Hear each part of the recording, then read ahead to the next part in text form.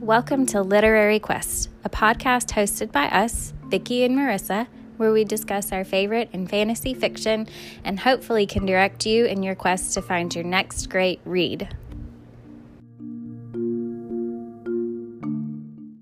Hello, and welcome to this week's episode of Literary Quest. This week we're discussing For the Wolf by Hannah Whitten. And for this episode, we are thrilled to be joined by Stacey McEwen, or Stace Bookspace on TikTok and Instagram. We are so excited to have Stacey back. She joined us for our a couple of episodes last year and is back with us this year. So, hey, Stacey, welcome back. Hey, thank you. I'm so glad that I'm back. We are so glad to have you back. And we are so excited because you have a book coming out later this fall, right? Yeah. Yes, that's so exciting. That is still so weird to say. But yes, I do. I have a book coming out on September 13th is the official release date. All right. And where can this book be purchased? I guess any online retailer at the moment, and then it will be in stores after the release date. But at the moment, yeah, Barnes & Noble, Amazon, Waterstones, all the big ones, Booktopia, Book Depository, bookshop.org, like all the normal places, I suppose. That is so exciting. Do you feel like, kind of a big deal, or is it like overwhelming to say like, I've got books on Amazon? I feel like I've just catfished enough people at this point into believing that, like I wrote something noteworthy and that it should be published. Like rationally, I know that that's not the case, but every day I wake up and think, how did I trick this many people into making this happen? But here we are. Very grateful for it. We'll just, either it's all about to fall on its head and I'm going to be revealed as a crook, or it's going to go smoothly. We'll see. We're going to vibe it out there for smoothly. We will manifest that smooth presentation. Thank you. I appreciate that. Yes. Yeah. Okay. So your book is called Ledge. What can you tell us about it? It's a very long synopsis, so I'm going to try and keep it nice and short, but it follows a 24-year-old woman named Dawson who lives on this sort of natural prison. She lives on this icy mountain shelf called the Ledge, where her and the other people that live there are completely trapped by sheer mountain face on one side and a very vast, wide chasm that surrounds the rest of the mountain shelf so that they can't leave. And Dawson was born and raised there, and the villagers know how they got there. They know that they once lived in a valley where they were raided and captured by these winged mountain beasts called glacians, and that they were herded up the mountain and flown over the chasm and dropped on this shelf by them. But while they know that how they got there, they don't know why they're still there. They don't know why they've been kept alive. All they know is that once every season, the glaciers fly back over to the chasm. They kind of circle overhead for a while, and then they plummet down to the ledge, scoop up a couple of the ledge citizens and fly them away back over the chasm, and those people are never seen again. So this follows Dawson, who has lost her family members along the way. She's alone now. She's fending for herself. She's kind of become this complete savage, axe-wielding person who defends her territory and does whatever she has to do to survive. And lo and behold, one day she gets picked up by a glacian at the start of the season and taken over the chasm, and there she kind of learns what the hell is going on, and the rest of the plot unravels. So that's the short but kind of long nutshell synopsis of Ledge.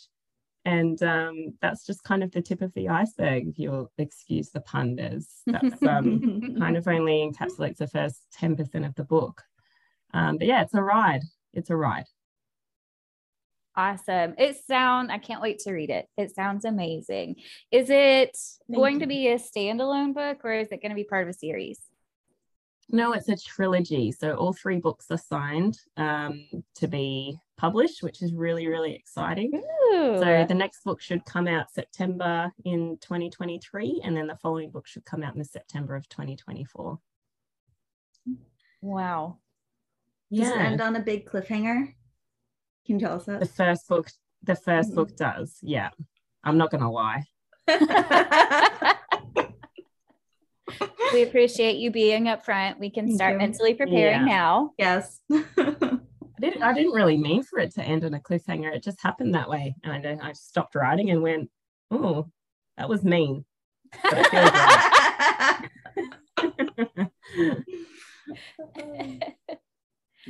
It's not true fantasy if it hasn't left you just absolutely pissed off that the next book isn't out yet. Yep. That's an accurate statement. Yeah, isn't it? Were you inspired by anything with this story? Oddly, I was inspired by, I had watched a couple of documentaries and read a couple of books about sort of surviving in the wilderness, and had picked up this weird liking for it, and like learning about how one survives in like horribly hostile environments when they have such little resource at their expense.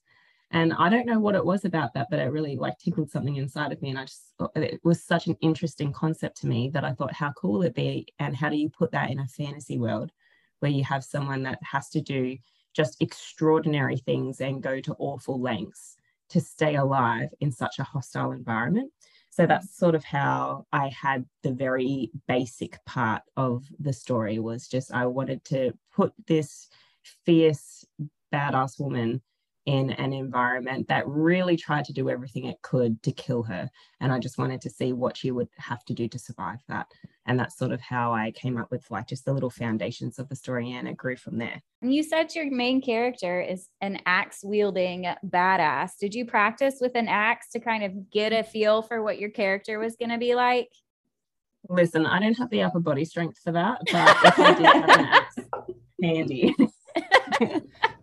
I would have given it a whirl. I just don't happen to have an axe handy. But I don't know why I picked an axe, because part of her life on the ledge was that they have this sort of grove of pine trees, and there's very little game to be found.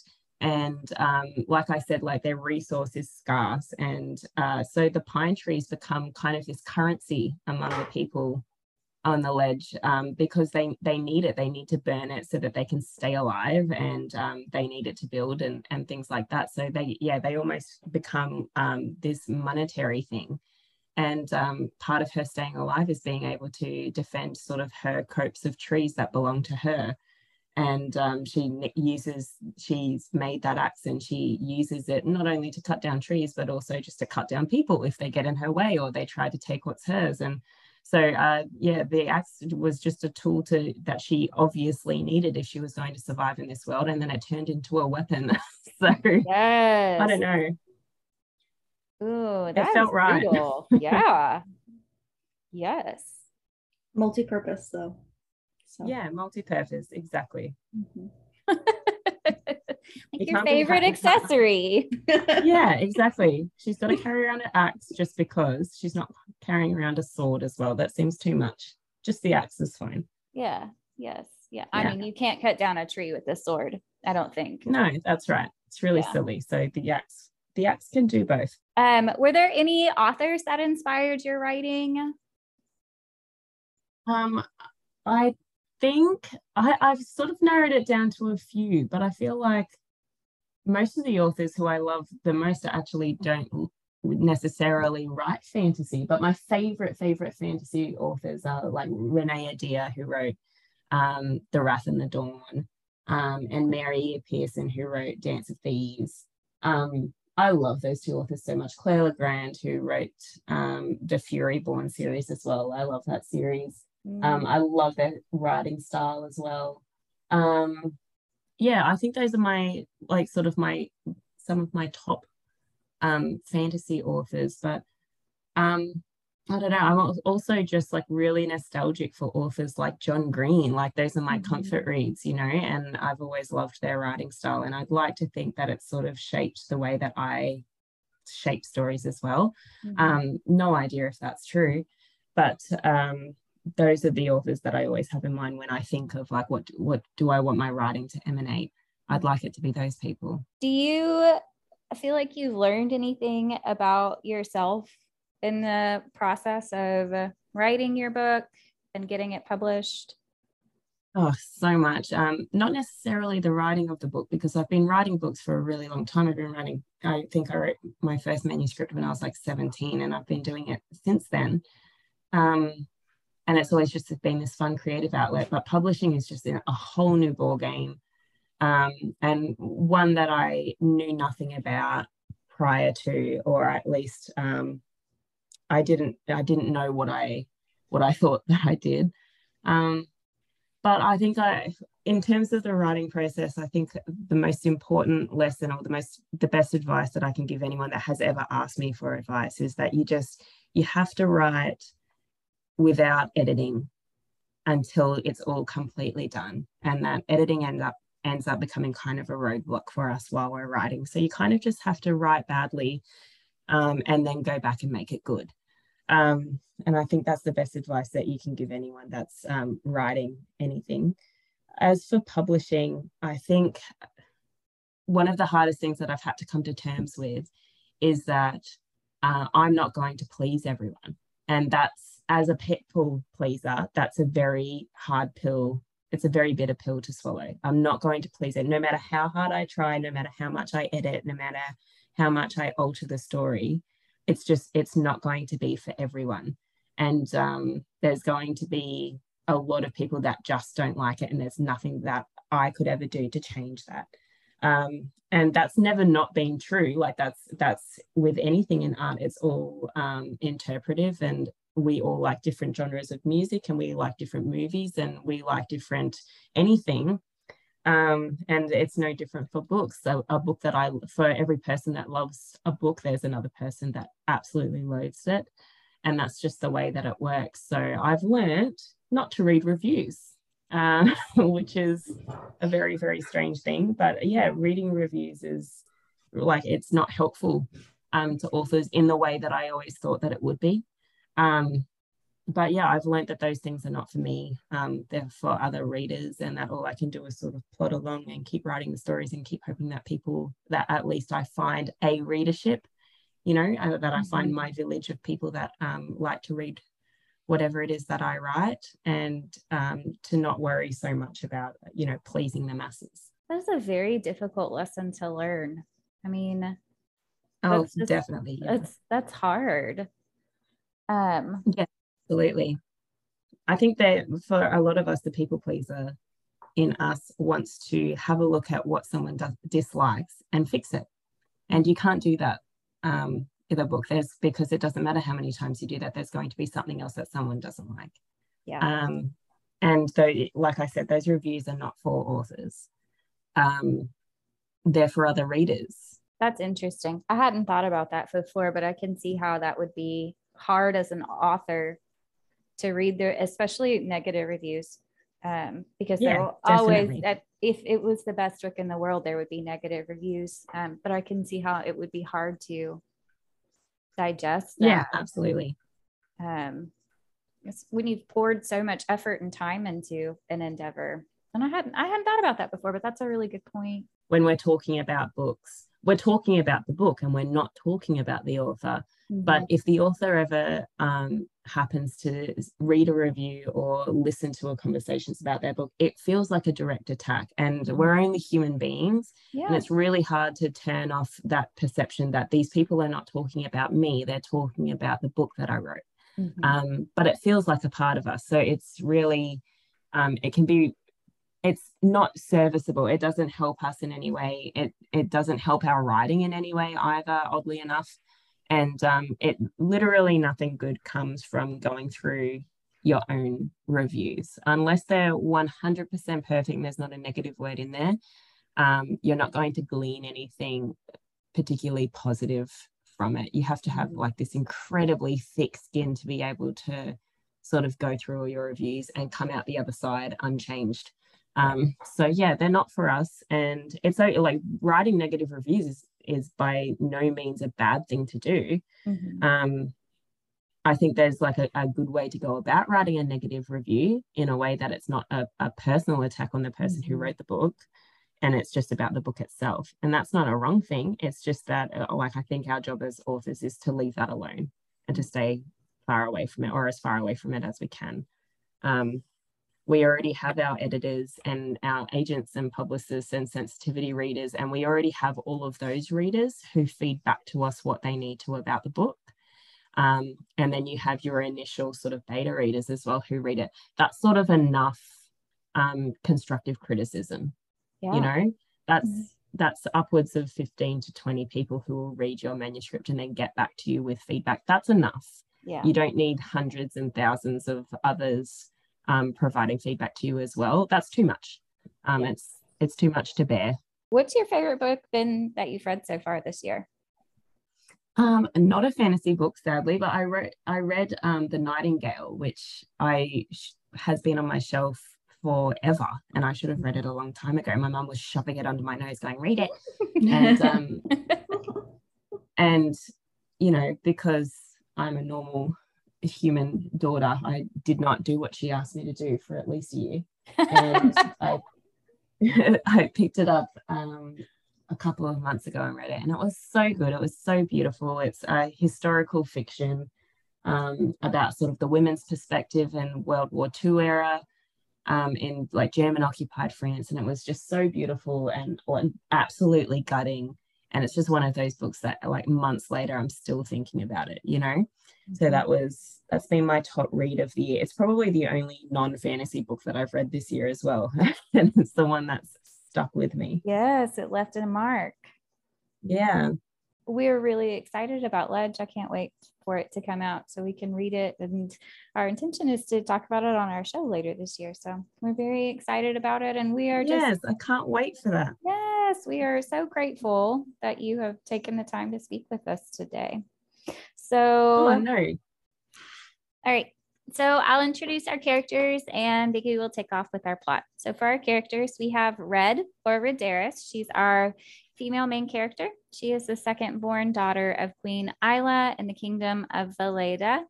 As the second-born daughter, she has been raised knowing that on her 20th birthday, she would be taken to the wilder woods and sacrificed to the wolf. Her sister is Neve or Nevera, who is the firstborn daughter and will rule Valeda one day when their mother dies. Red and Neve are twins and have always been very close. We have Eric, who is Red's romantic interest prior to going into the woods, and he is the Duke of Florian. He is also the consort elect and is engaged to Neve. And then we have Rafe, who is Neve's romantic interest. We have Aemon, who is the wolf. That's our male main character. His parents were Gaia and Kieran, and they originally made the bargain to keep magic restrained within the wilder woods. And so because of them, the second daughters continued to be sacrificed. So Aemon is tied to the wood. And as such, his job is to keep the wood intact and mitigate the effects of the rot from the Shadowlands where the kings and monsters live. And Lyra and Fife are two people who made bargains with him. And so because of that, they help him keep the forest intact. And we have Kiri, who is a priestess.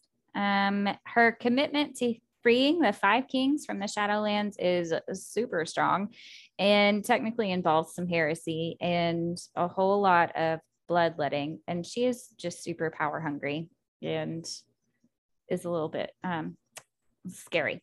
This book takes place in Valeda, which is Red's birthplace, and also within the Wilderwood, which is the magic forest with scary trees. Vicky, do you want to take off with our plot? Yes. So our book opens with our main female lead, Red, getting ready to basically be a sacrifice to the wolf in the Wilderwoods. In this story, the first daughter born to the queen is destined for the throne, and the second daughter is destined for the wolf. Long ago, the Wilderwood used to make bargains with people, but the 5 kings, who are now revered as gods, did not honor their bargain. This caused the Wilderwood to become hostile, and it trapped the kings.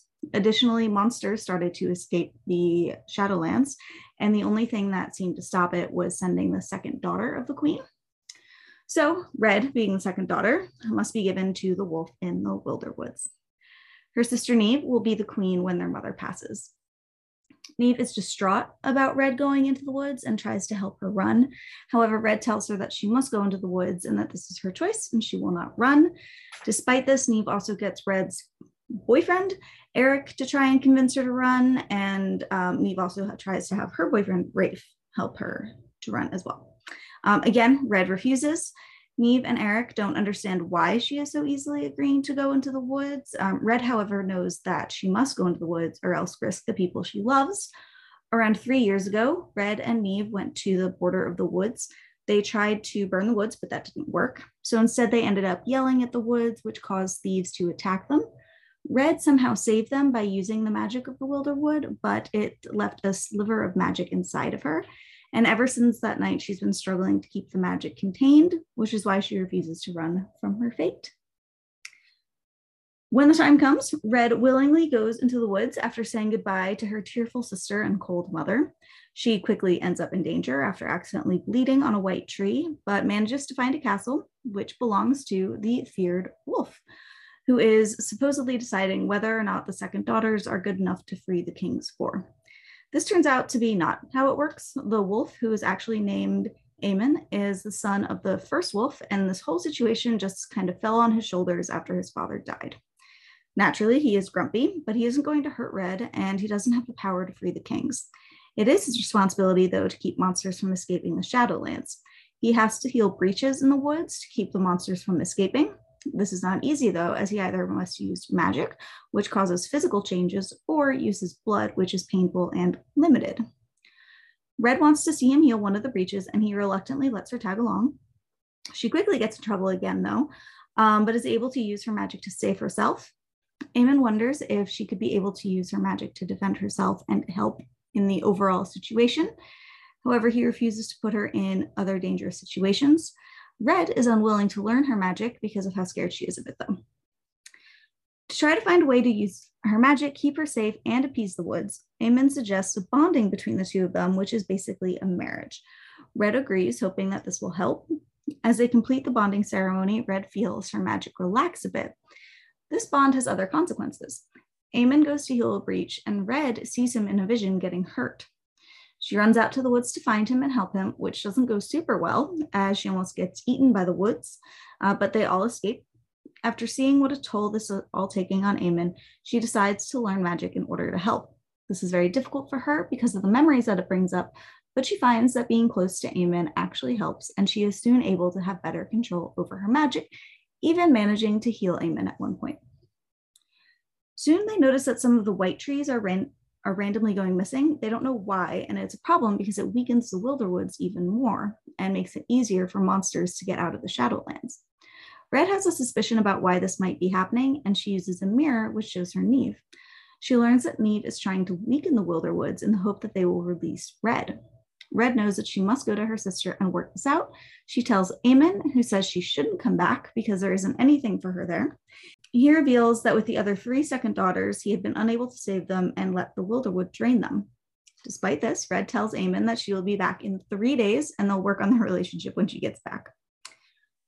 Now, while Red has been learning magic, falling in love with the wolf, her mother has died, her sister has become queen, dismantled the previous religion, replaced it with one determined to weaken the Wilderwoods and save the kings. She also married Eric since he was a consort, and the man she actually loved, Rafe, is gone. So it's kind of a mess. And Red doesn't realize what she's about to walk into. When she arrives, instead of being taken to her sister, she is taken to the high priestess Kiri, who has literally killed to get to her position. Eventually, Neve and Red reunite, but when Red tells her sister that she will be returning to the woods and she needs to stop what she is doing, Neve is convinced that the woods has some sort of supernatural hold on her. Neve takes her to see the high priestess, and after a bit of a struggle, Red winds up in the dungeon. So what happens? Does she get free? Did the Wilderwoods fall? I don't know.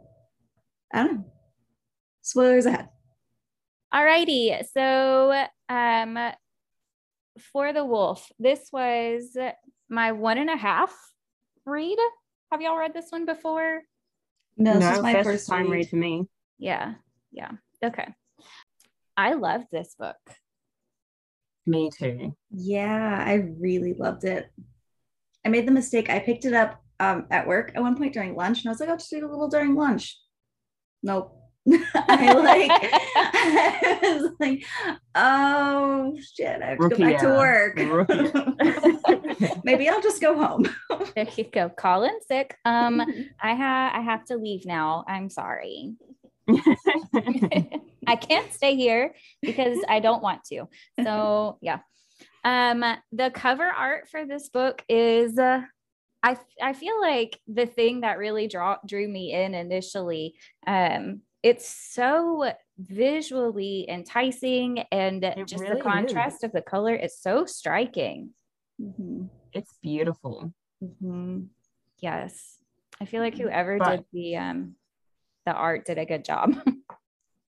I agree, and also, like, you know, I heard Red Riding Hood retelling, but then saw the cover and was like, okay, dark Red Riding Hood retelling, I'm in, because that's how it struck me, as sort of like this sort of darker version of it. And I kind of, straight away, I love that. Yes, I was, because of the cover and I'm just the hood, I was expecting it to, like, I had settled in for a straight up Little Red Riding Hood retelling, and I feel like there was just not a whole lot of actual Little Red Riding Hood, which is fine. No, it was the very, very scraps of it. And then everything else was completely original. Yes. It read very similar to, like, it reminded me a lot of Beauty and the Beast, though. Yeah. You know, it gave that vibe too. Absolutely. Yeah. I mean, she goes into this forest and is like, you know, she's not held captive, but it sort of rings true with the Beauty and the Beast theme, right? Like, she goes into these woods and she finds this castle and there's a beast inside it who keeps her there, and she ends up falling in love with him. This isn't necessarily that. No. Totally. But I can see where you pick that up. Yeah. I feel like you could probably pull in little elements of a lot of different, maybe older, like, fairy tale type of stories from that. But I felt like a lot of it was also just a story that I had never read before, which is nice. I feel like you don't get that a whole lot. Yeah. Agreed. Yeah. No, it was so original. That really struck me, because I was the same. I really was expecting just, you know, a pretty straightforward Red Riding Hood retelling, and that's not what we got. Yeah. So it was nice. I did kind of feel like I was in the Upside Down a few times, which I've got some like this. I was like, this feels like Stranger Things now, which is different, but all right. I can be here for that too. I like that. Yeah. Did y'all read the dedication for this story? Yes. Not until you pointed it out. I read this and it made me feel some things. Yeah. Well, I don't know if I read the dedication and then forgot it, because you read it at the start and it's out of context. But you put it in the notes for this podcast and I went back and read it and was like, oh, and now I'm crying. Yeah. It just, I don't know. I feel like the way that this dedication is written and just the whole book, it makes my brain do delicious things. Like, the brain really enjoys reading this, but it's just, the way that these words are put together, she says, to those who hold anger too deep to extricate, to those who feel too knife-edged to hold something soft, to those who are tired of holding up worlds. I feel like for a dedication, this is very deep and also just very relatable, especially like with I feel like the climate that we're in right now. It does just kind of feel like maybe things are falling apart a little bit around us, and we're all just trying to hold it together. And so I found that super relatable when I read it. Absolutely. That was straight up poetry, that dedication. Mhm. Yeah. I highlighted it, and then that same day that I had started it and read it and highlighted it, you had posted, Marissa, I think, on it on our Instagram or on our Facebook thing. Yeah. I was like, I bet we're gonna have highlighted a bunch of the same stuff. Yeah. Yes. Because I highlighted that too. I was like, oh, this is good. Yes. Mhm. Yeah. I just think book dedications are really interesting because we've come across some really, like, one of our followers sent me a fantastic, hysterical book dedication this week. It was for I think is Tate James, the Madison Kate series. Yeah. And that dedication is like, let me see. Okay. So the dedication for that book is to my first boyfriend, Nick. Thanks for letting me borrow some of our history in this story. You were a deadbeat, but goddamn, your dick was huge.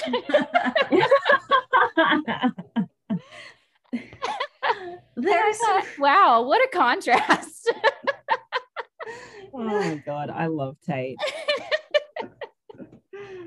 The best. It's hysterical. I just think that's what it looks like when the author suddenly realizes that if they self-publish, they can write whatever the fuck they want. That's what happens. Oh, I love that. Yeah. Well, I think Amelia Hutchins had ones where she like dedicated it to the like bitches that she used to work with or something. Yes, to all of her terrible coworkers. Look Yes. at me now. Oh my God. Yep. That is absolutely that just warms my petty soul. It was great. I remember reading that. It's fantastic. Yes. That's so good. Yeah. So I feel like with this dedication, it really just sets a nice tone for the way that the rest of this author's writing, like her writing style is just lovely. The way that she crafts images and puts words together is beautiful. Some of my favorite things that she said were, so quotes from the story were, if Red's voice had been placid autumn, Neve's was wrecking winter, all cold and jagged. And then about another character. It's so sensory. Yes. Mm-hmm. I mean, it creates the image and you can connect what that would sound like with the image that she has pulled forth. She also says, Eric was a blade that drew blood two different ways, and the wounds left were best tended alone. Yeah. An interesting quote. Yeah. The writing was really lovely in this, and I highlighted some stuff too with examples. It's pretty. Yeah. It's pretty and descriptive, and it all flows together really well. Mm-hmm. So I had highlighted the ferns on the sill arched towards her, called by some strange magnetism, and she felt the quickening of earth beneath her feet, even through layers of marble roots running like currents. It's just pretty. Mm-hmm. Really is. She constantly draws parallels between roots and vines and veins. Mm-hmm. Yeah. And somehow she managed to recall that in the writing, like again and again and again, over and over and over, but never in a way that felt super repetitive. Mm-hmm. I kept going back and highlighting all of those instances where she did that. She described veins like vines or roots, and was like, how is it that you keep saying it and it doesn't feel repetitive? And she just manages to write it so beautifully and so descriptively that it still doesn't come off as like purple writing. I don't know. She's very, very talented. Mm-hmm. Our main character, Red, I found her to be really interesting. So in the first part of this book, she has this enormous sense of hopelessness about her situation. And the way that her sister, Neve, and Eric, her boyfriend, they feel about boyfriend, I don't know, romantic, not really boyfriend, whatever he is. And the way that they feel about her lack of action to change the circumstances, like their frustration with her, and also Red's like lack of desire to change what's going to happen. You can feel how frustrated they are and also how hopeless she feels. I think that their emotions are very well presented in the story. And I'm not sure how I would feel in this situation, because Red chooses not to take action to prevent herself from being sacrificed to the woods, because she perceives herself as being dangerous. She is choosing to make herself a sacrifice instead of running away to protect her sister. And so the only way to do that is to go to the woods. And I just don't know what I would do in that situation. Like, if you were doomed as a sacrifice, would you go with quiet acceptance, or like leave in a blaze of glory, set the castle on fire and just walk away? So I think I'd set the castle on fire and walk away. Here's the thing. She doesn't find out that she's this like horrible threat and that she has ties to the Wildwood, or that the Wildwood's in her. She doesn't find that out until, I think it says that she's like 16 or something, when they get all rebellious and escape the ball and go into the Wildwood to try and burn it down. I think she was 16, and then she was 19 when she got her mark and was therefore given to the wolf as a sacrifice, right? Mm-hmm. Mm-hmm. It would not have taken me 16 years to get angry enough to burn down the Wildwood. Like, I would have been like 8 and trying to burn things down if I knew that that was in my future. I just feel like it, like, long before then would have been the time that I take action, you know? Mm-hmm. And not because I'm brave, because I'm a coward and I don't want to be given to a wolf to be eaten, which is what she believes is going to happen to her.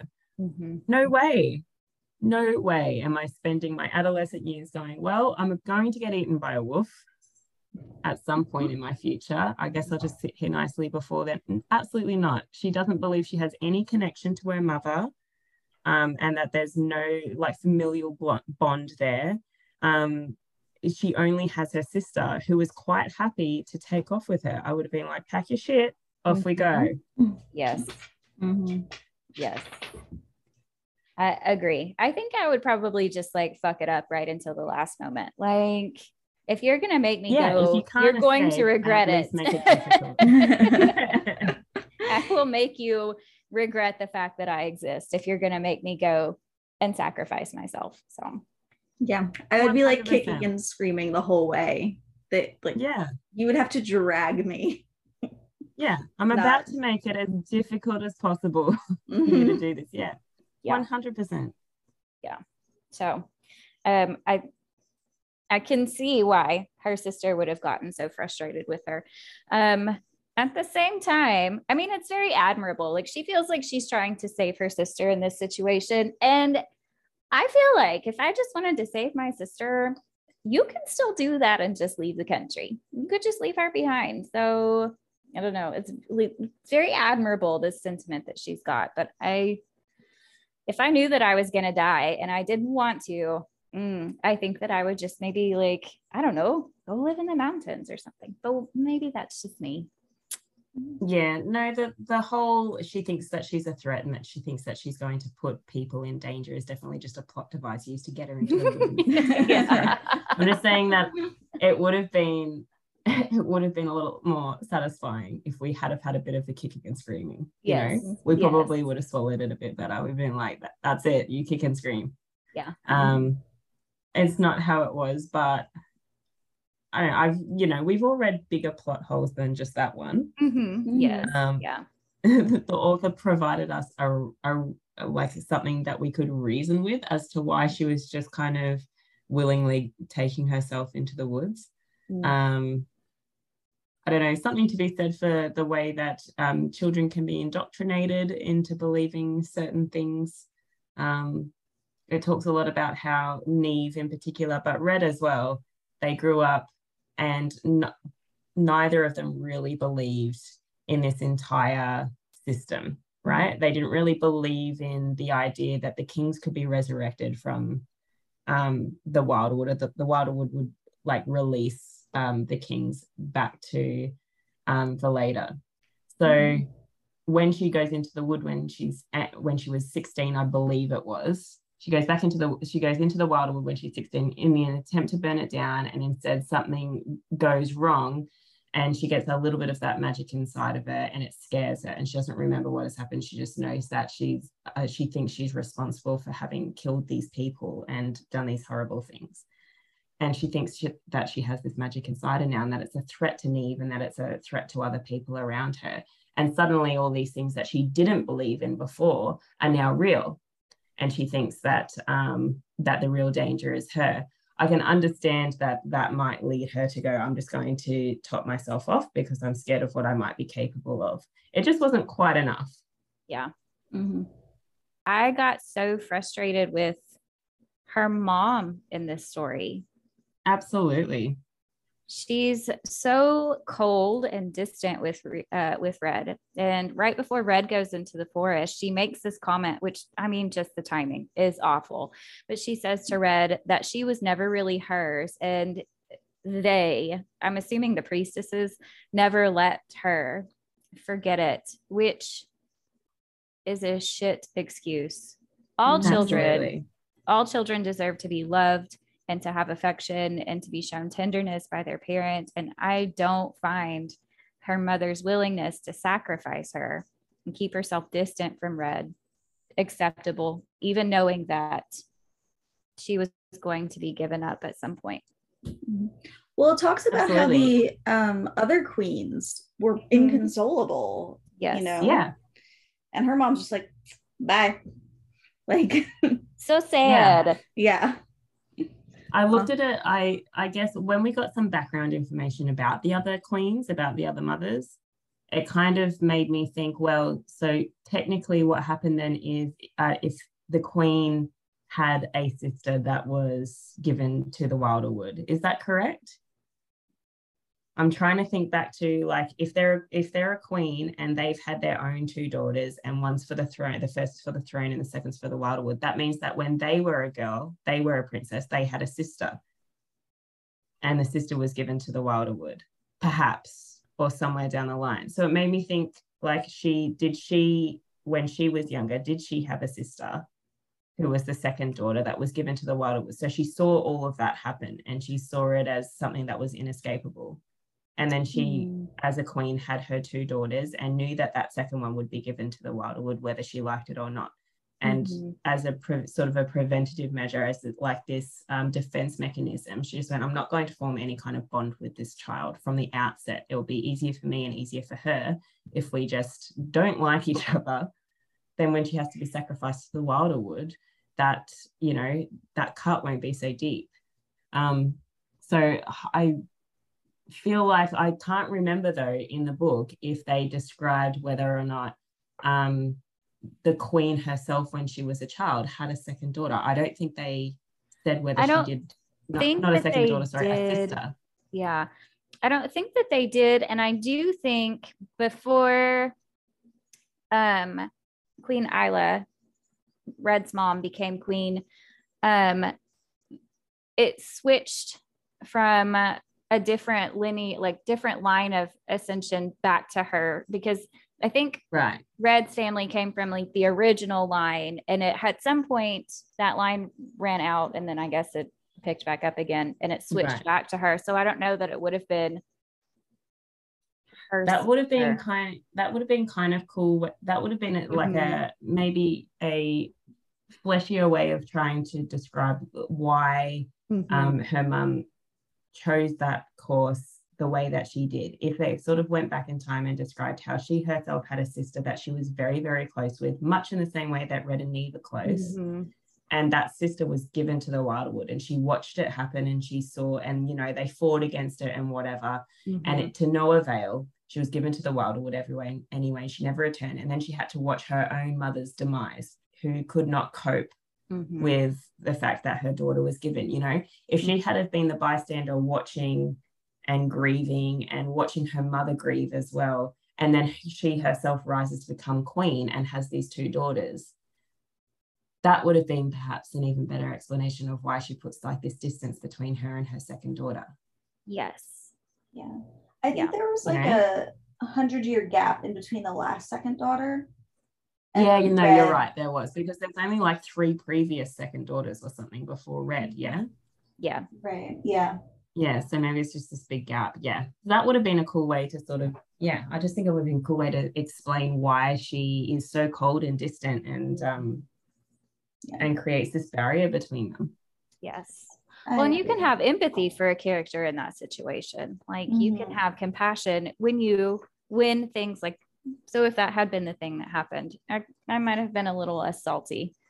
Yeah. About the way but she otherwise treated she just her daughter. sounds like a cold bitch. Yeah. Yeah. Yes. Yeah. And it's hard.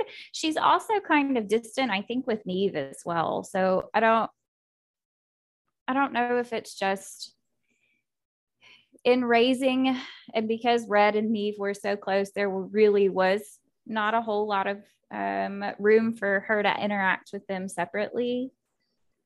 Yeah. And maybe she didn't, and because of that, maybe she tried to, I don't know, withhold seeming cruel to Red by not trying to keep them separate, right? So trying to spend time with Neve alone would be hurtful. Yeah. Yeah. Because it is mentioned that Neve doesn't have a very much better relationship with her mother either. So. Yeah.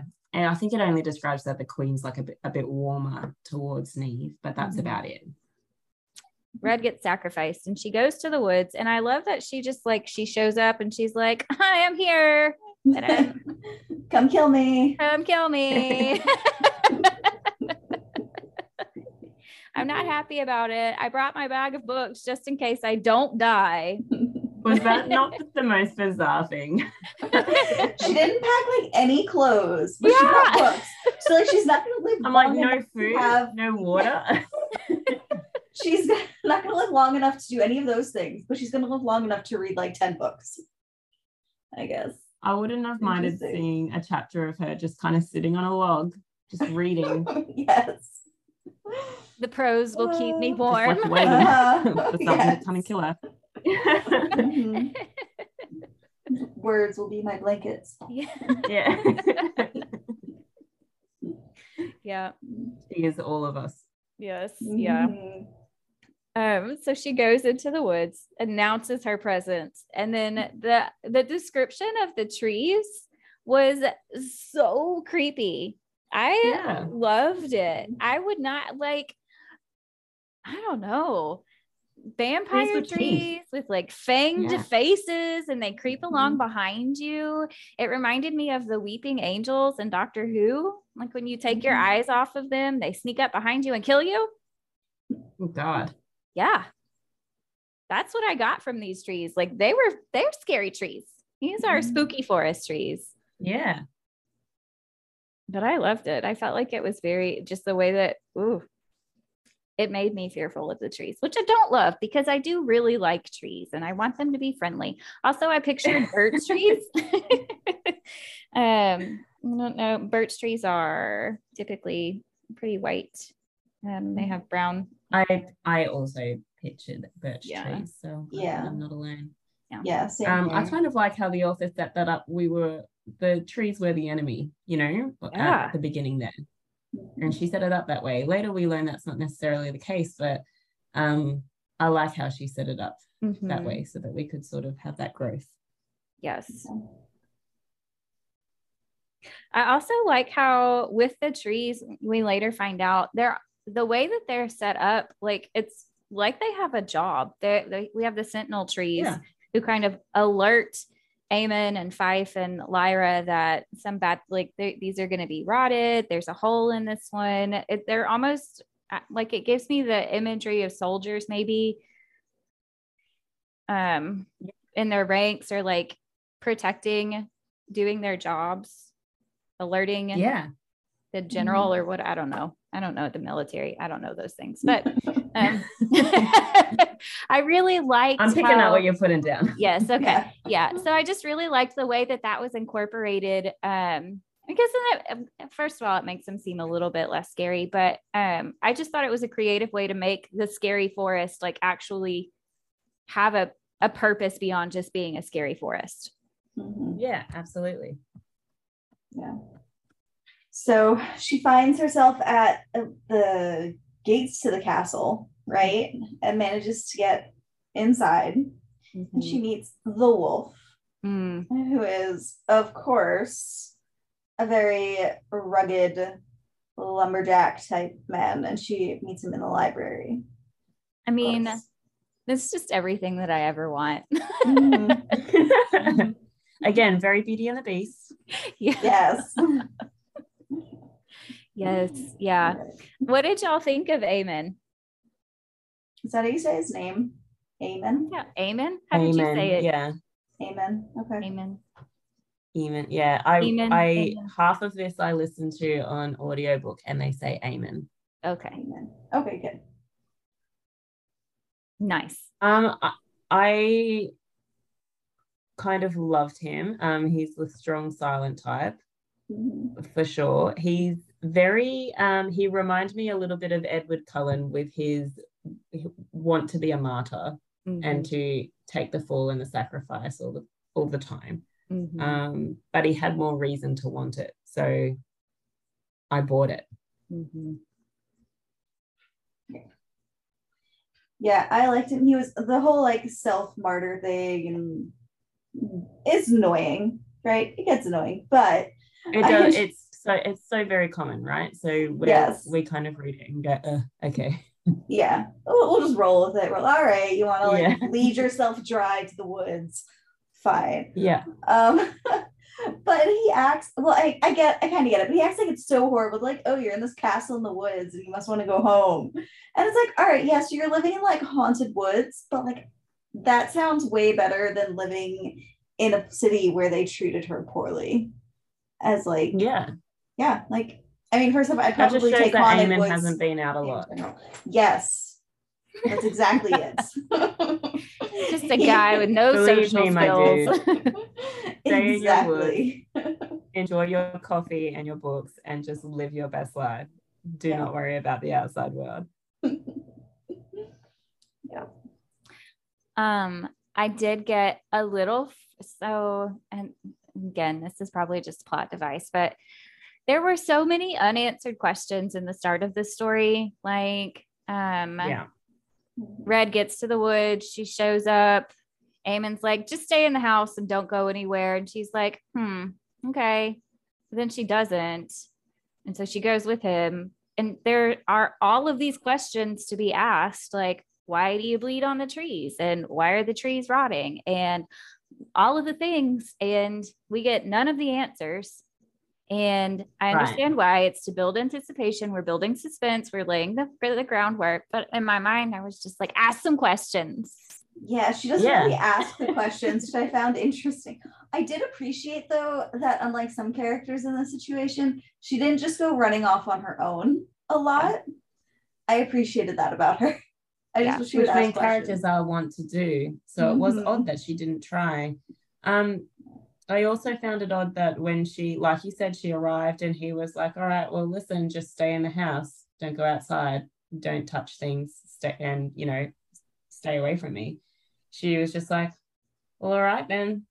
But no, remember, like, you don't want to be there. Yeah. Like,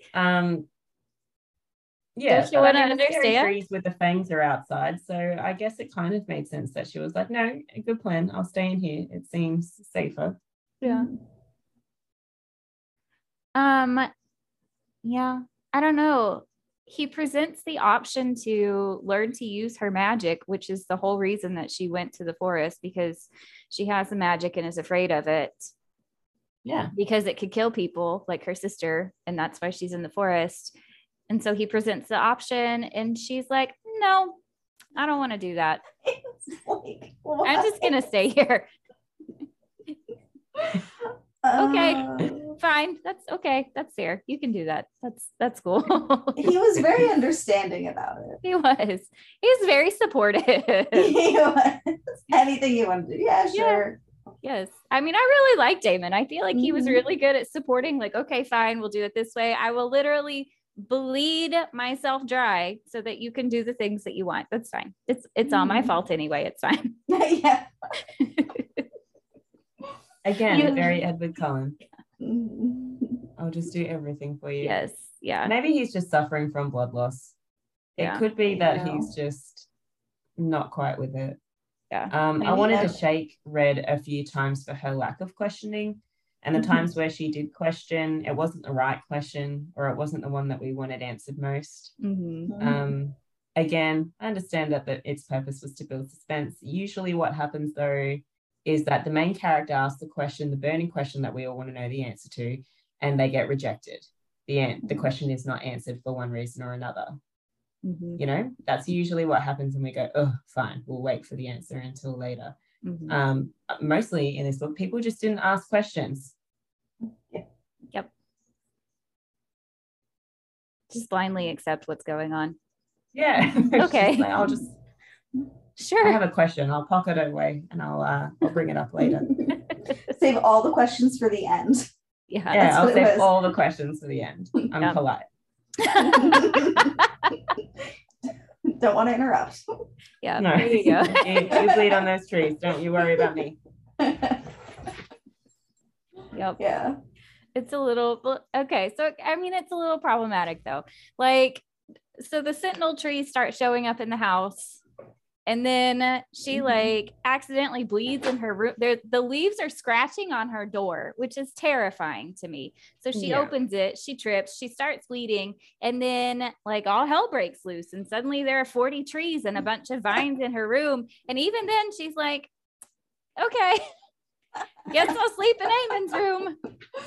Yeah. Fine. Okay, that's fine. Okay, that's fair. Fine. Yeah, again, her only reaction to that was like, well, he did tell me not to bleed.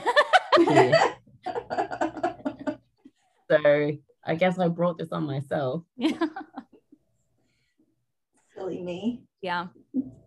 I do think that Aemon struggles some with survivor's guilt.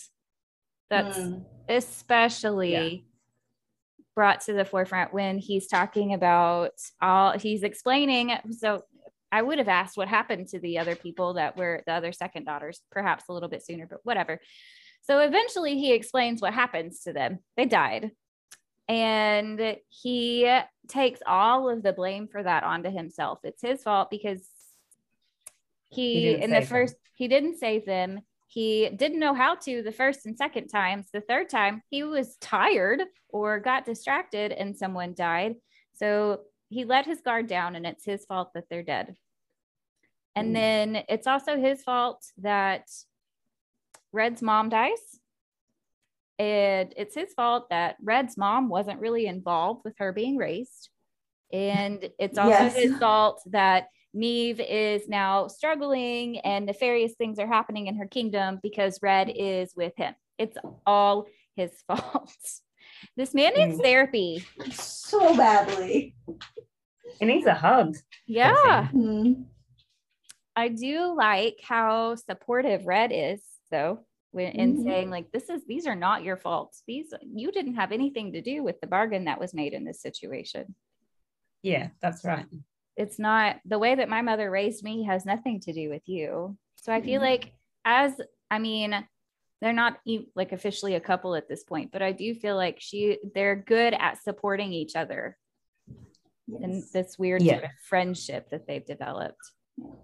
Yeah. She has and more they have patience. this level of respect for each other.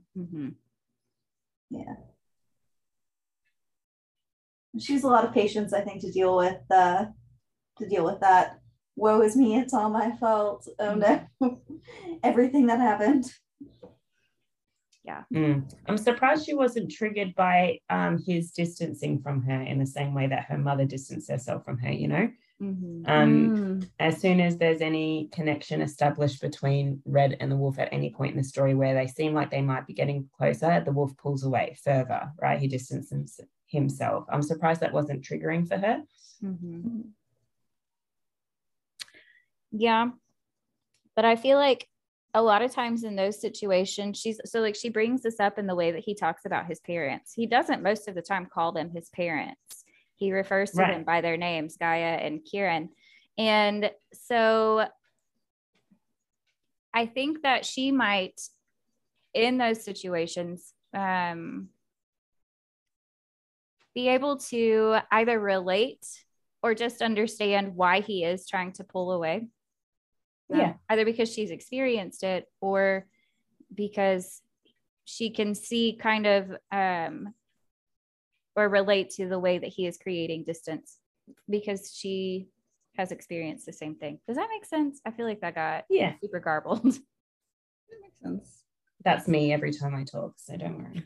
No, it makes sense. I just it's not necessarily like exclusive to this book, but like female main characters in fantasy books tend to have these childhoods that weren't great, and they're surprisingly well adjusted as adults, which we know that's not how real life works.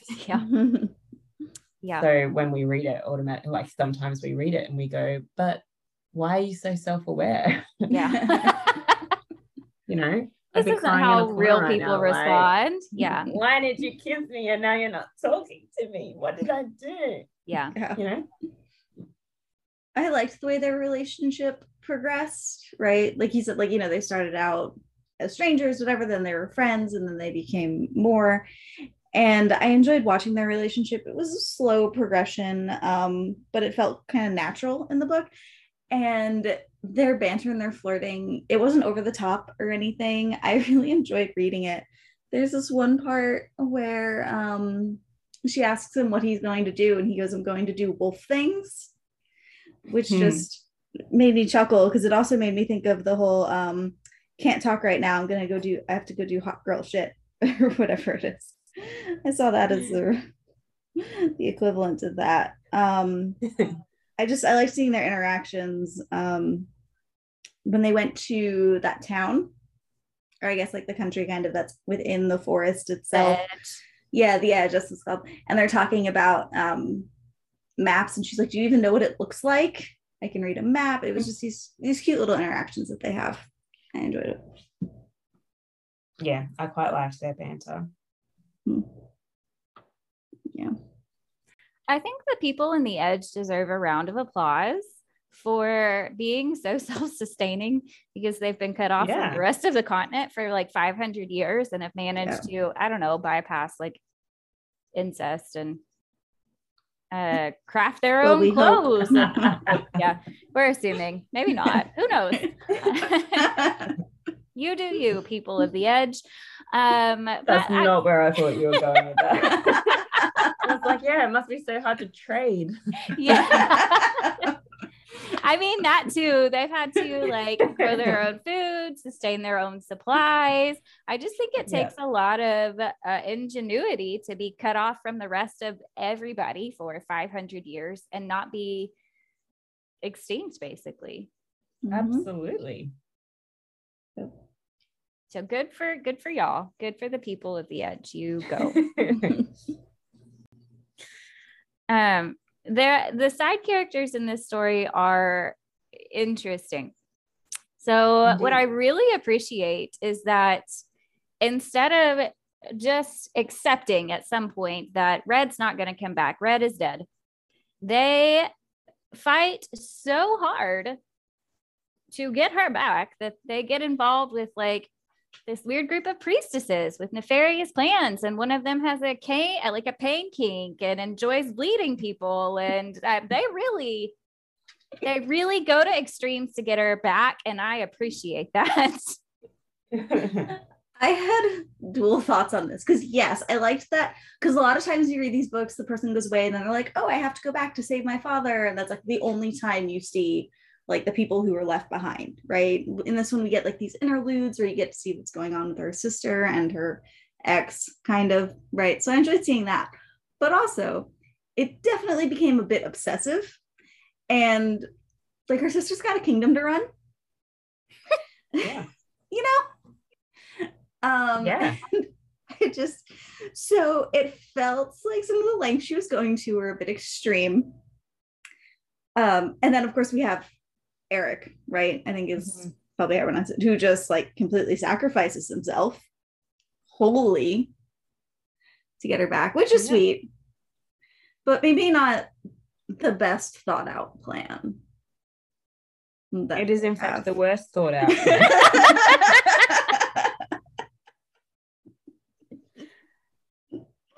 That was the shittest plan I've ever heard in my life. I mean, it was cute the way, like, how desperate he was and everything, but I'm like, oh, my dude, so many red flags, you just walk straight past them. I agree. Neve did seem quite obsessive, especially considering Red explained to her many times that, like, she was, you know, ready to be the sacrifice and she was ready to go to the Wilderwood, and the fact that they weren't even completely sure if Red was alive. She said that she would feel it if Red was dead. And yeah, and then they concocted this terrible plan with some real dodgy priestesses. She was evil from the outset, you know. It was like, oh, come on, Neve. That annoyed me a little bit. But I understand that Neve herself was quite desperate to get her sister back, and I understand that their relationship was close enough that she would go to desperate means to do that. But yeah, Kiri just straight up a troll from the outset. Red flags everywhere. All of them. Do not approach. Yeah. Yep. But we're just going to ignore them. I feel like if anyone comes to you and is like, yeah, I'll help you, you just got to bleed for it. That's the biggest red flag. Yeah. Talk about red flags. That's pretty much the worst one. Yeah. It's just Neve's character growth development was just wild. You know, she went from being like the priestess, now she's this heretic queen that like abolished the previous religion, you know, to it was just like, what and happened? Everyone was just kind of like, oh, okay. Yes, I love her character arc. It's wild. It's just, it really is. I wonder if, because there's a sequel, right? There's For the Throne. Yes. Yeah. And I haven't read it. I don't know if you two have, but I haven't read it. I wonder how that might have played out if she had just turned into this evil queen who endured and they came at odds together. That would have been cool. Yeah. She had quite, like, you know, because she had quite the villain origin story, didn't she? Yes. Yeah. I'm curious about what's going to happen in the second book, because Me too. she, at the end of this book, I feel like we just don't know a whole lot about the Shadowlands. That's where all the monsters are and the rotting trees are and the Five Kings are. Yeah, I wonder if we'll go there. Oh, maybe it'll be a reverse harem. I doubt it.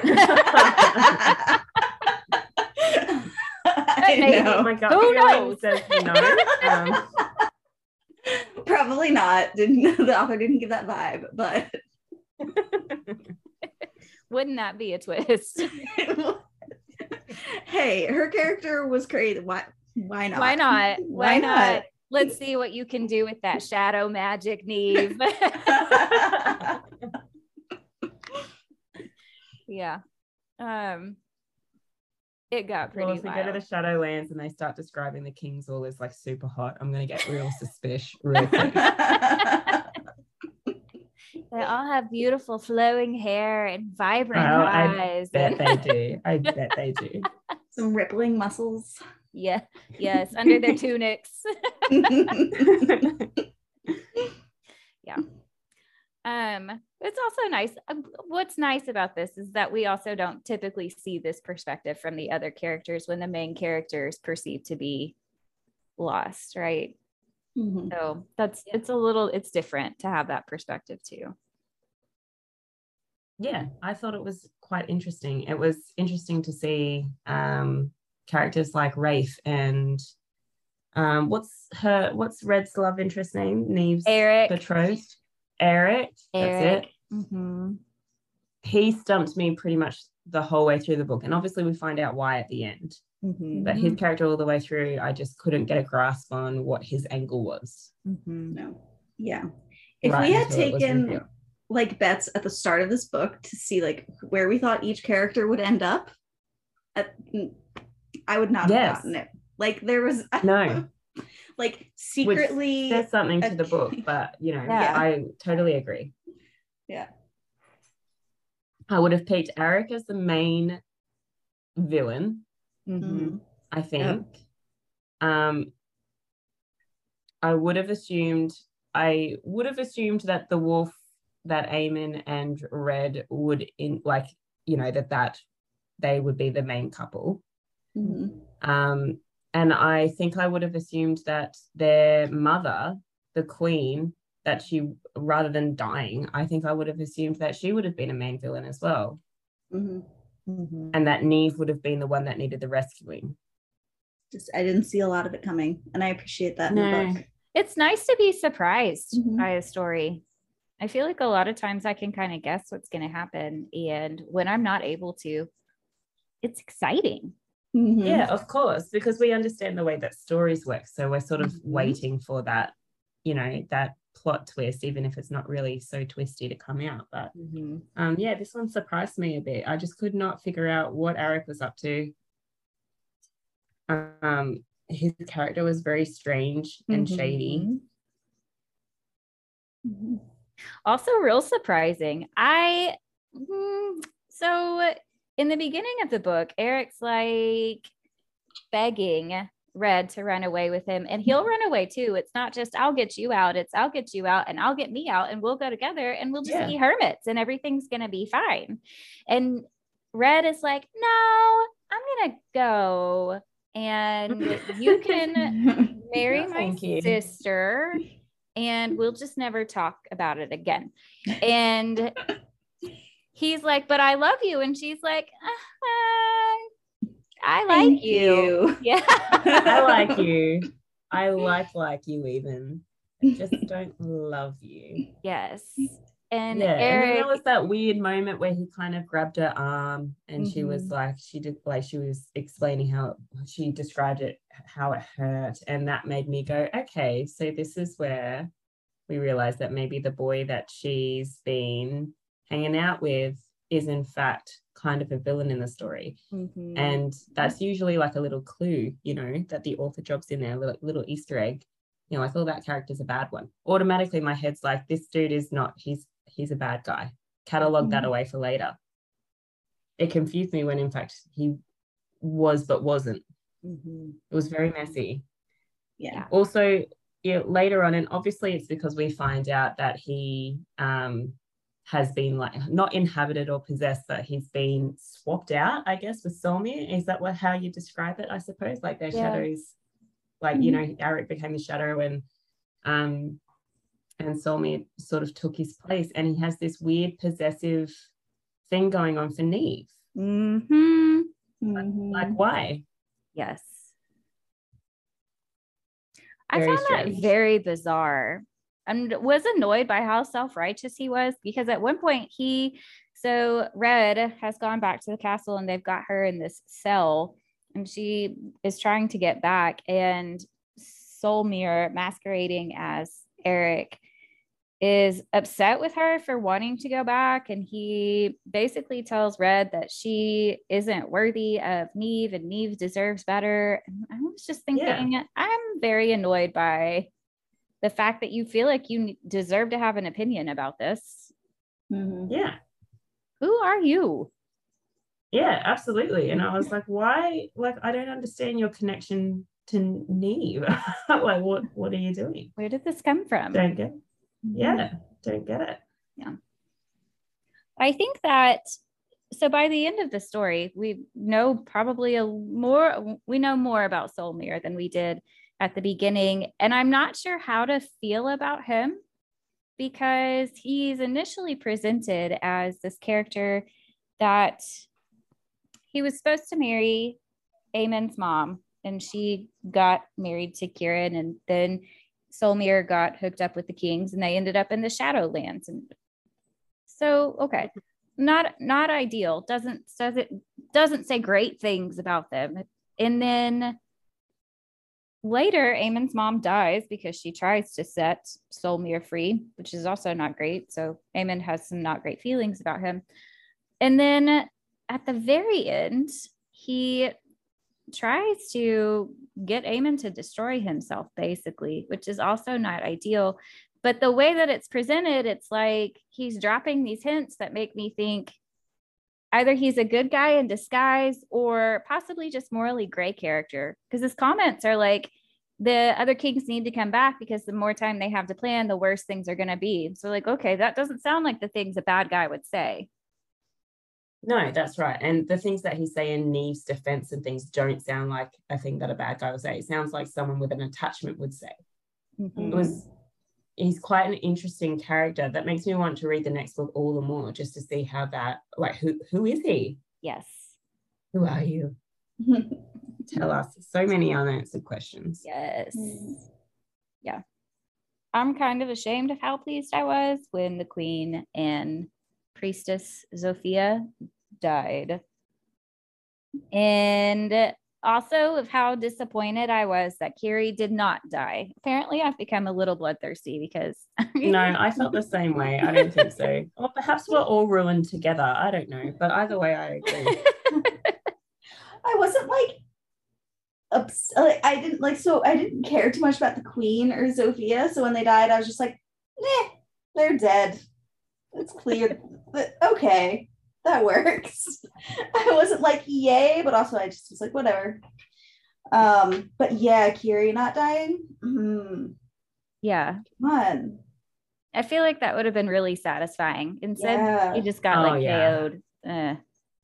It's nice, like a tree stomp on her or something. Yeah. Yes, right? A stompy tree. Yeah, eaten by the fang trees. Yes, very satisfying. Yes. No, I'm the same. Any book that I read now, anyone that throws any shade at the main character, I'm just like, I hope you die in the course of this book.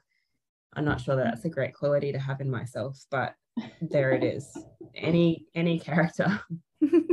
What a boring book it would be if you just got rid of all of the antagonists. Just kill them all. I've definitely read a book where I've been like, I cannot wait to read your death scene. Like, I know he will die. I can't wait for it. Yes. But Kiri is an absolute snake. There are no likable qualities in her for me. No. She's also really into making people bleed, which really into it.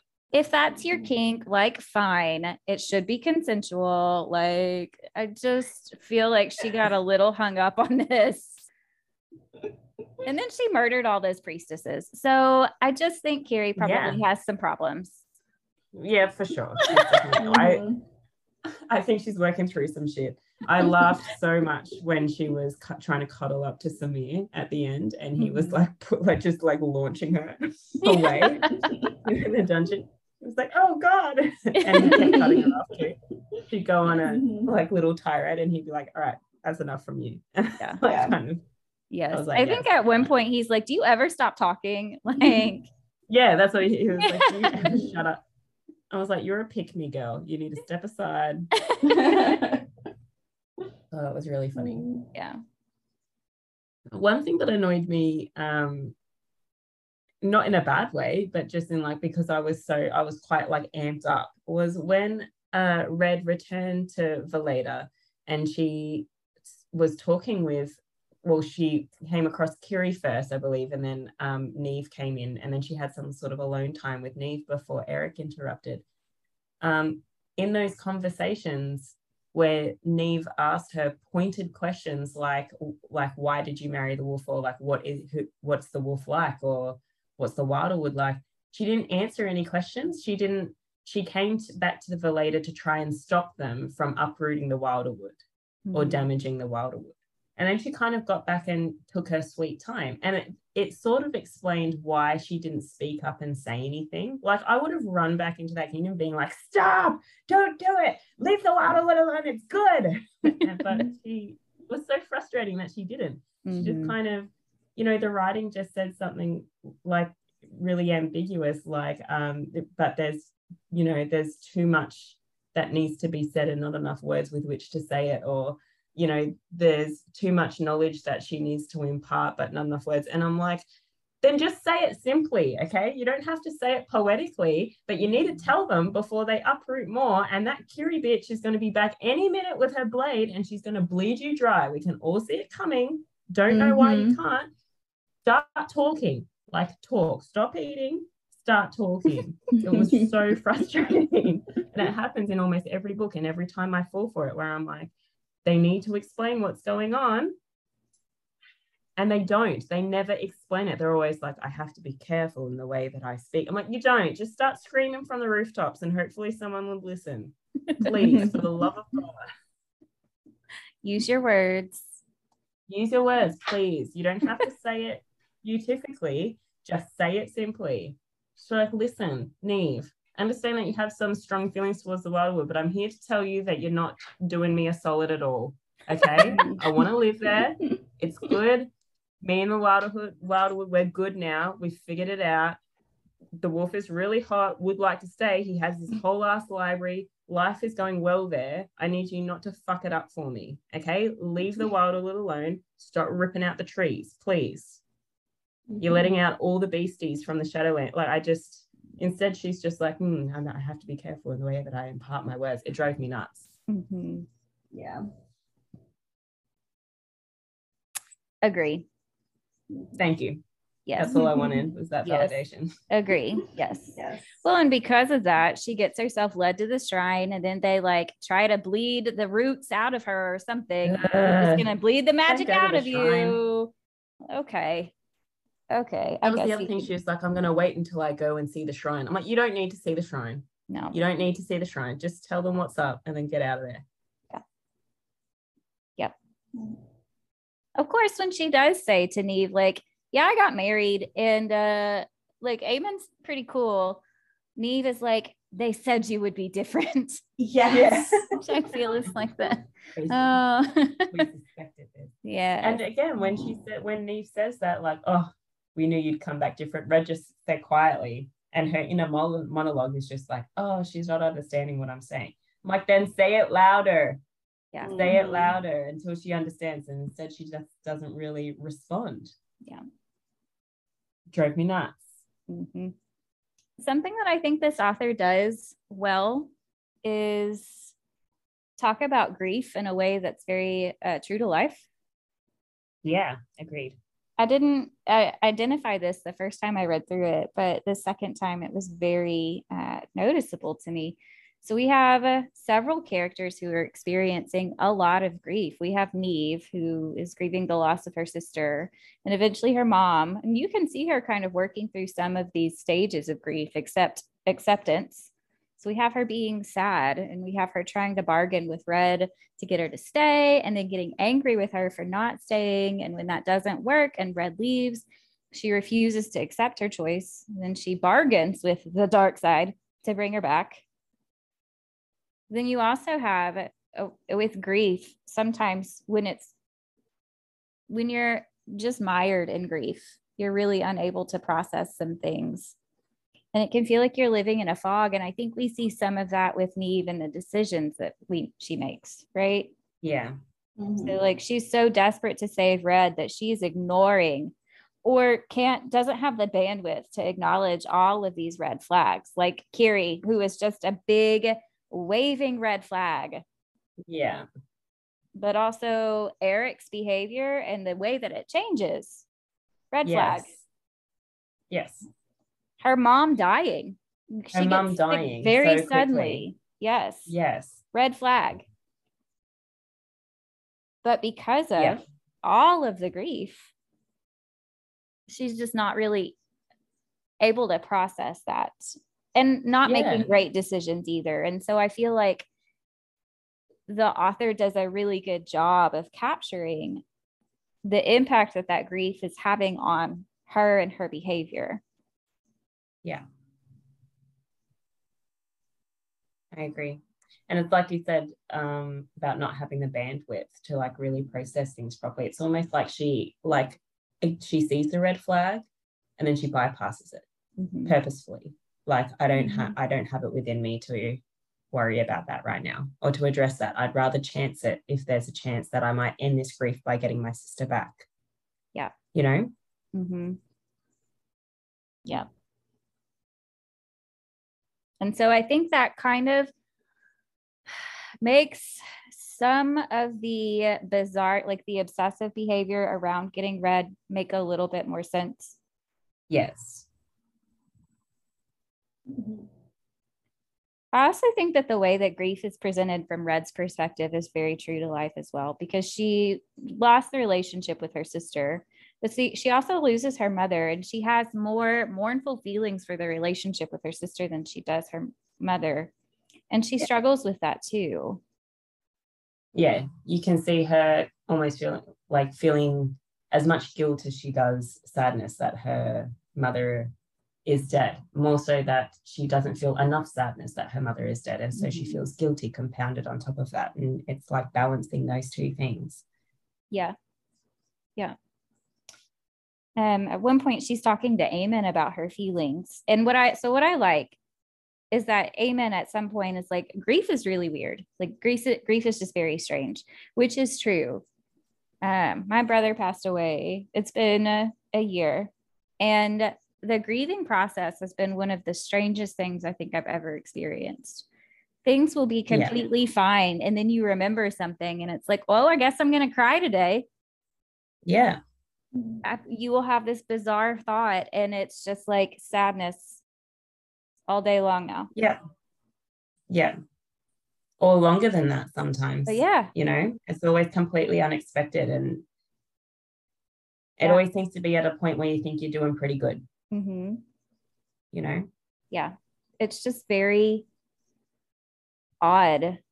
And so I love that he said that, because I feel like if you haven't experienced grief before, you just don't really know like how triggering weird stuff can be, or how you can feel sadness for no really apparent reason. It's just like you wake up and it's like, oh, I'm gonna feel this way for now. And I don't know about necessarily other people, but I sort of related to Eamon and Red as well, because I know that like not anymore, but I used to beat myself up for having those bad days, and sort of saying to myself, like, why aren't you over this yet? Why aren't you past this point yet?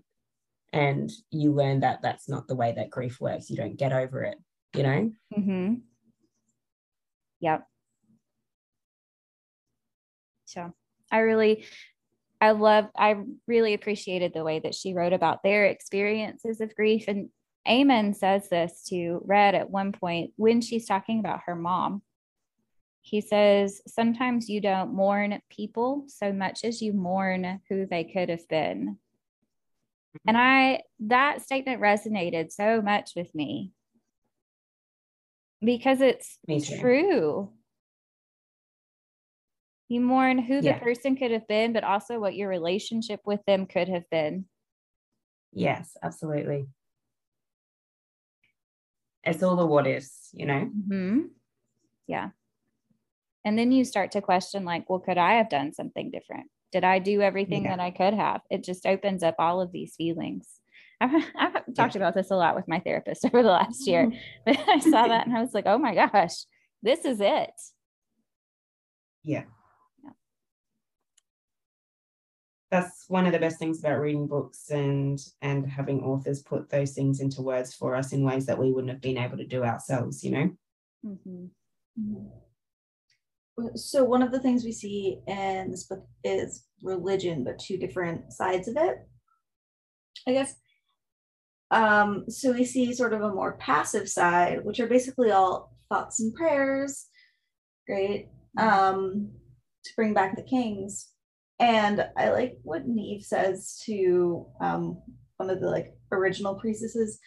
She goes, you throw a girl in white and black and red into the Wilderwood every few centuries when a second daughter comes around, but nothing you do is enough to bring back the kings. Maybe they don't want to come back to such cowardly penitents who never do anything but send pointless sacrifices and light pointless candles.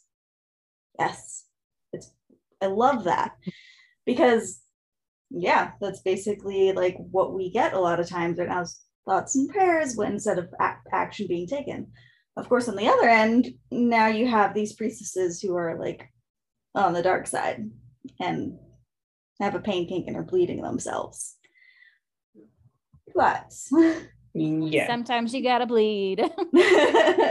There's action happening. And I can see how that was enticing for Neve as well, Yes. now that you bring it up, like Yes. her crusade throughout her whole life was she had this attitude of fuck those thoughts and prayers, She never believed in it, even less so than what Red did. So you can see how, actually taking action and doing something other would have been quite enticing for her and her grief and desperation to get Red back. Mm-hmm. Also, I would not have joined this like new priestess cult thing, right? Hell Because no. their like rebel thing that they like their slogan was just we do what we have to do. That is like, you're not going to entice me to come to your side with that. Who's not doing that already? I mean, right? Is there anybody out here not already doing what they have to I'm do? not joining your bare minimum rebellion thing. Whatever's happening here, no. You need a better slogan. That is very on brand with you, Vicky.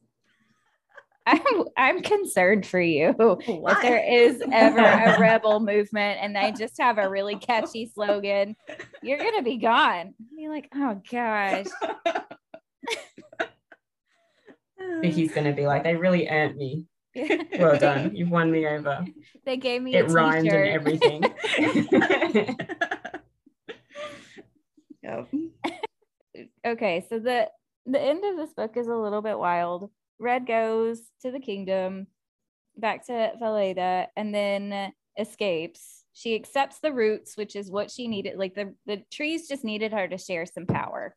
We just needed an equal distribution between her and Aemon, and they were good. Everything was good. She went back. Everything was rosy. Yes. Even. But we can't have nice things here. So no.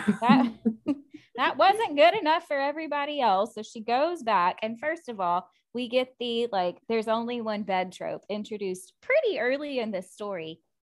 And they don't share it, which is different. Because usually when there's only one bed, it leads to the sexy times. But not here. Not until 85%, 90% in the book. And then we don't get a lot of description, which is fine. Red's whatever. just like, you can sleep on the floor. It's really cold, so you can move closer to the fireplace. Yeah, you should move closer to the fire in your own bedroom. Yes, yeah. I grant you permission. But she goes back, and Aemon and Red are good. They decide, all right, we can be together without the trees trying to eat Red, so it's fine. And then it all goes to hell.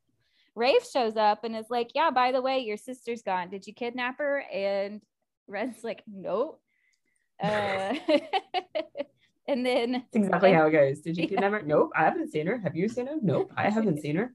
Yeah, no idea. Sorry, bro. But you can stay if you want, I guess. So the Sentinels get taken out by Solmir and Kiri because they're trying to raise all of the other kings. And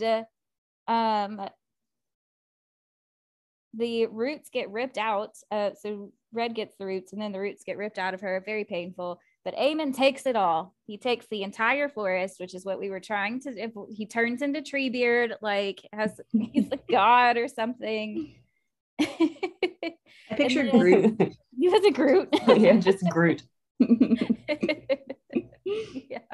I mean, it's just kind of wild here at the end. Yeah, we got a lot of stuff happening. It was a lot of stuff. Yeah.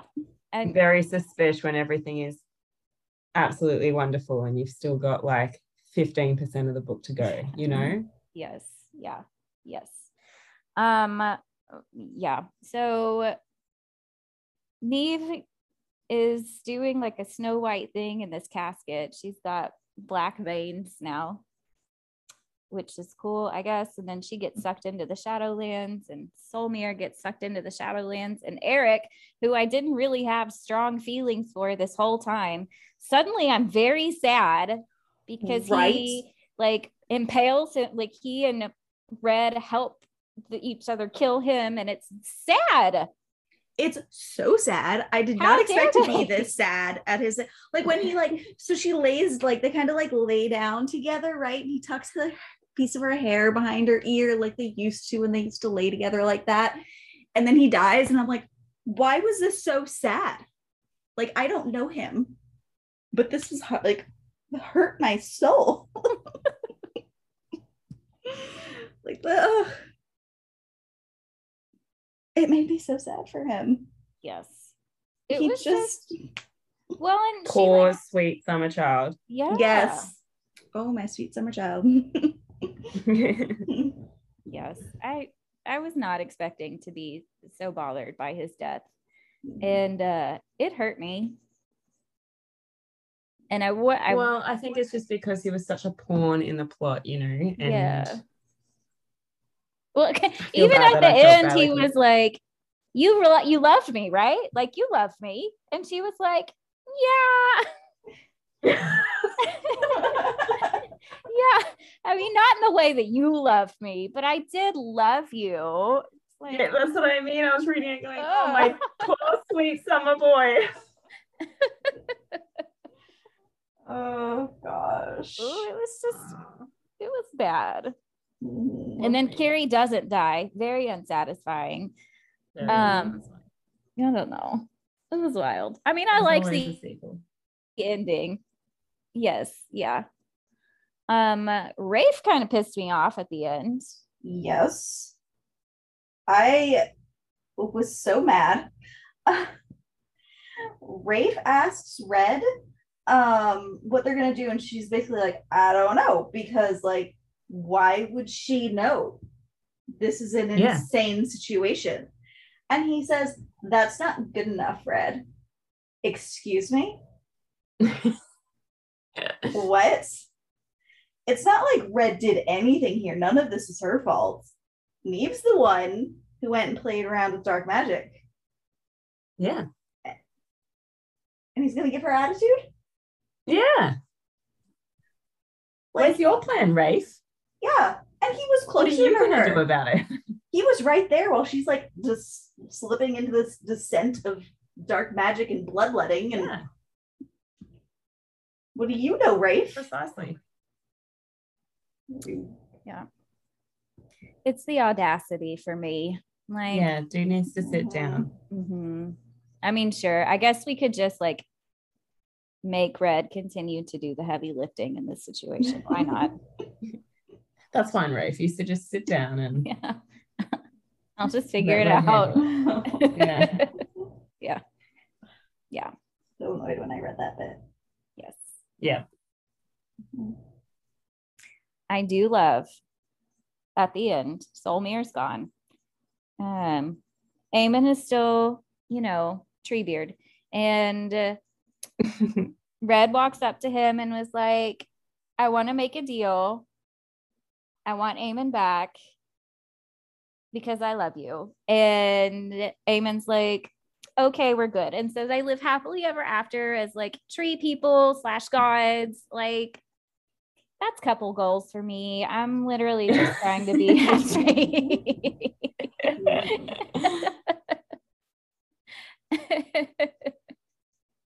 Yeah. I thought it wrapped up really nicely. Mm-hmm. I agree. It wrapped up their story really nicely and set up Neve's story really nicely. Yeah. Yeah, agreed. All right. Did we have some favorite quotes? Mm-hmm. So I had one. It was, don't go looking for guilt. And I highlighted this, and Marissa, I thought of you when I highlighted this because a while ago you said something about you don't pick up other people's issues. Mm-hmm. Right? And it reminded me of this. And I just like that. And it's a good reminder, right? Of don't go looking for problems that aren't your own, and don't like bring guilt onto yourself for things that you haven't done, like that aren't your fault. Yes. Just because it's out there doesn't mean you have to pick it up. Yeah. Fact. Mm-hmm. Yeah. And then I had also highlighted, you brought it up in the discussion, but sometimes you don't mourn people so much as you mourn who they could have been. And I also really love that quote because there's mourning of a relationship, there's mourning of a person. So, but we discussed that. So, yeah. I really liked this quote that Red, she makes this observation when she's reunited or when she gets together with Eamon. She says they were like two pieces fitting back together, like her edges were meant for his hollows. Again, just the way that this is phrased is so nice. You kind of get this image of like puzzle pieces coming together, or just like the symmetry in each other, and it creates really nice imagery. It does. Well, on puzzle pieces, I highlighted all of those quotes, but I also highlighted this rather obscure one. I don't know why I liked it so much, but it was, Red was a warped puzzle piece, her changes nearly too subtle to see, but enough to keep her from fitting back into the place she'd left. And she was in Valeda when that inner monologue was going on, and sort of reflecting on, she was in her old room and sort of reflecting on how everything was the same, and she was still, but she wasn't quite the same person. And she was still made up of all the essential things that she was before, but she was just kind of bigger now. And I think at some point in our lives, we all kind of relate to that. We all feel like we're still who we are, but we've been changed some way. And we're just like these little puzzle pieces that are just warped just enough that we don't quite fit back into the place we did before. Mm-hmm. I really like that. I do too. Yeah. Alrighty. Well, that wraps up For the Wolf by Hannah Whitten. Stacy, we are so appreciative of your time. Thank you for joining us. Oh, thank you for having me. It has been a pleasure. As always, we love talking with you. If you don't... Always a ride. Yes. If you don't already follow Stacy, you should go check her out on TikTok. She is Facebook Space. She is hysterical. She also has an Instagram page by the same name, Facebook Space. And you should look out for her book coming out September 13th, Ledge, in all the places that you can buy books. It's so exciting. Yeah. Can't wait. Yes. Next week, we will be talking about Throne of the Horde King by Zoe Draven. This is the last book in her Horde King series, and we're super excited, but also kind of sad because it's the last book, and that's sad. So thanks for joining us this week, and we hope you join us next week.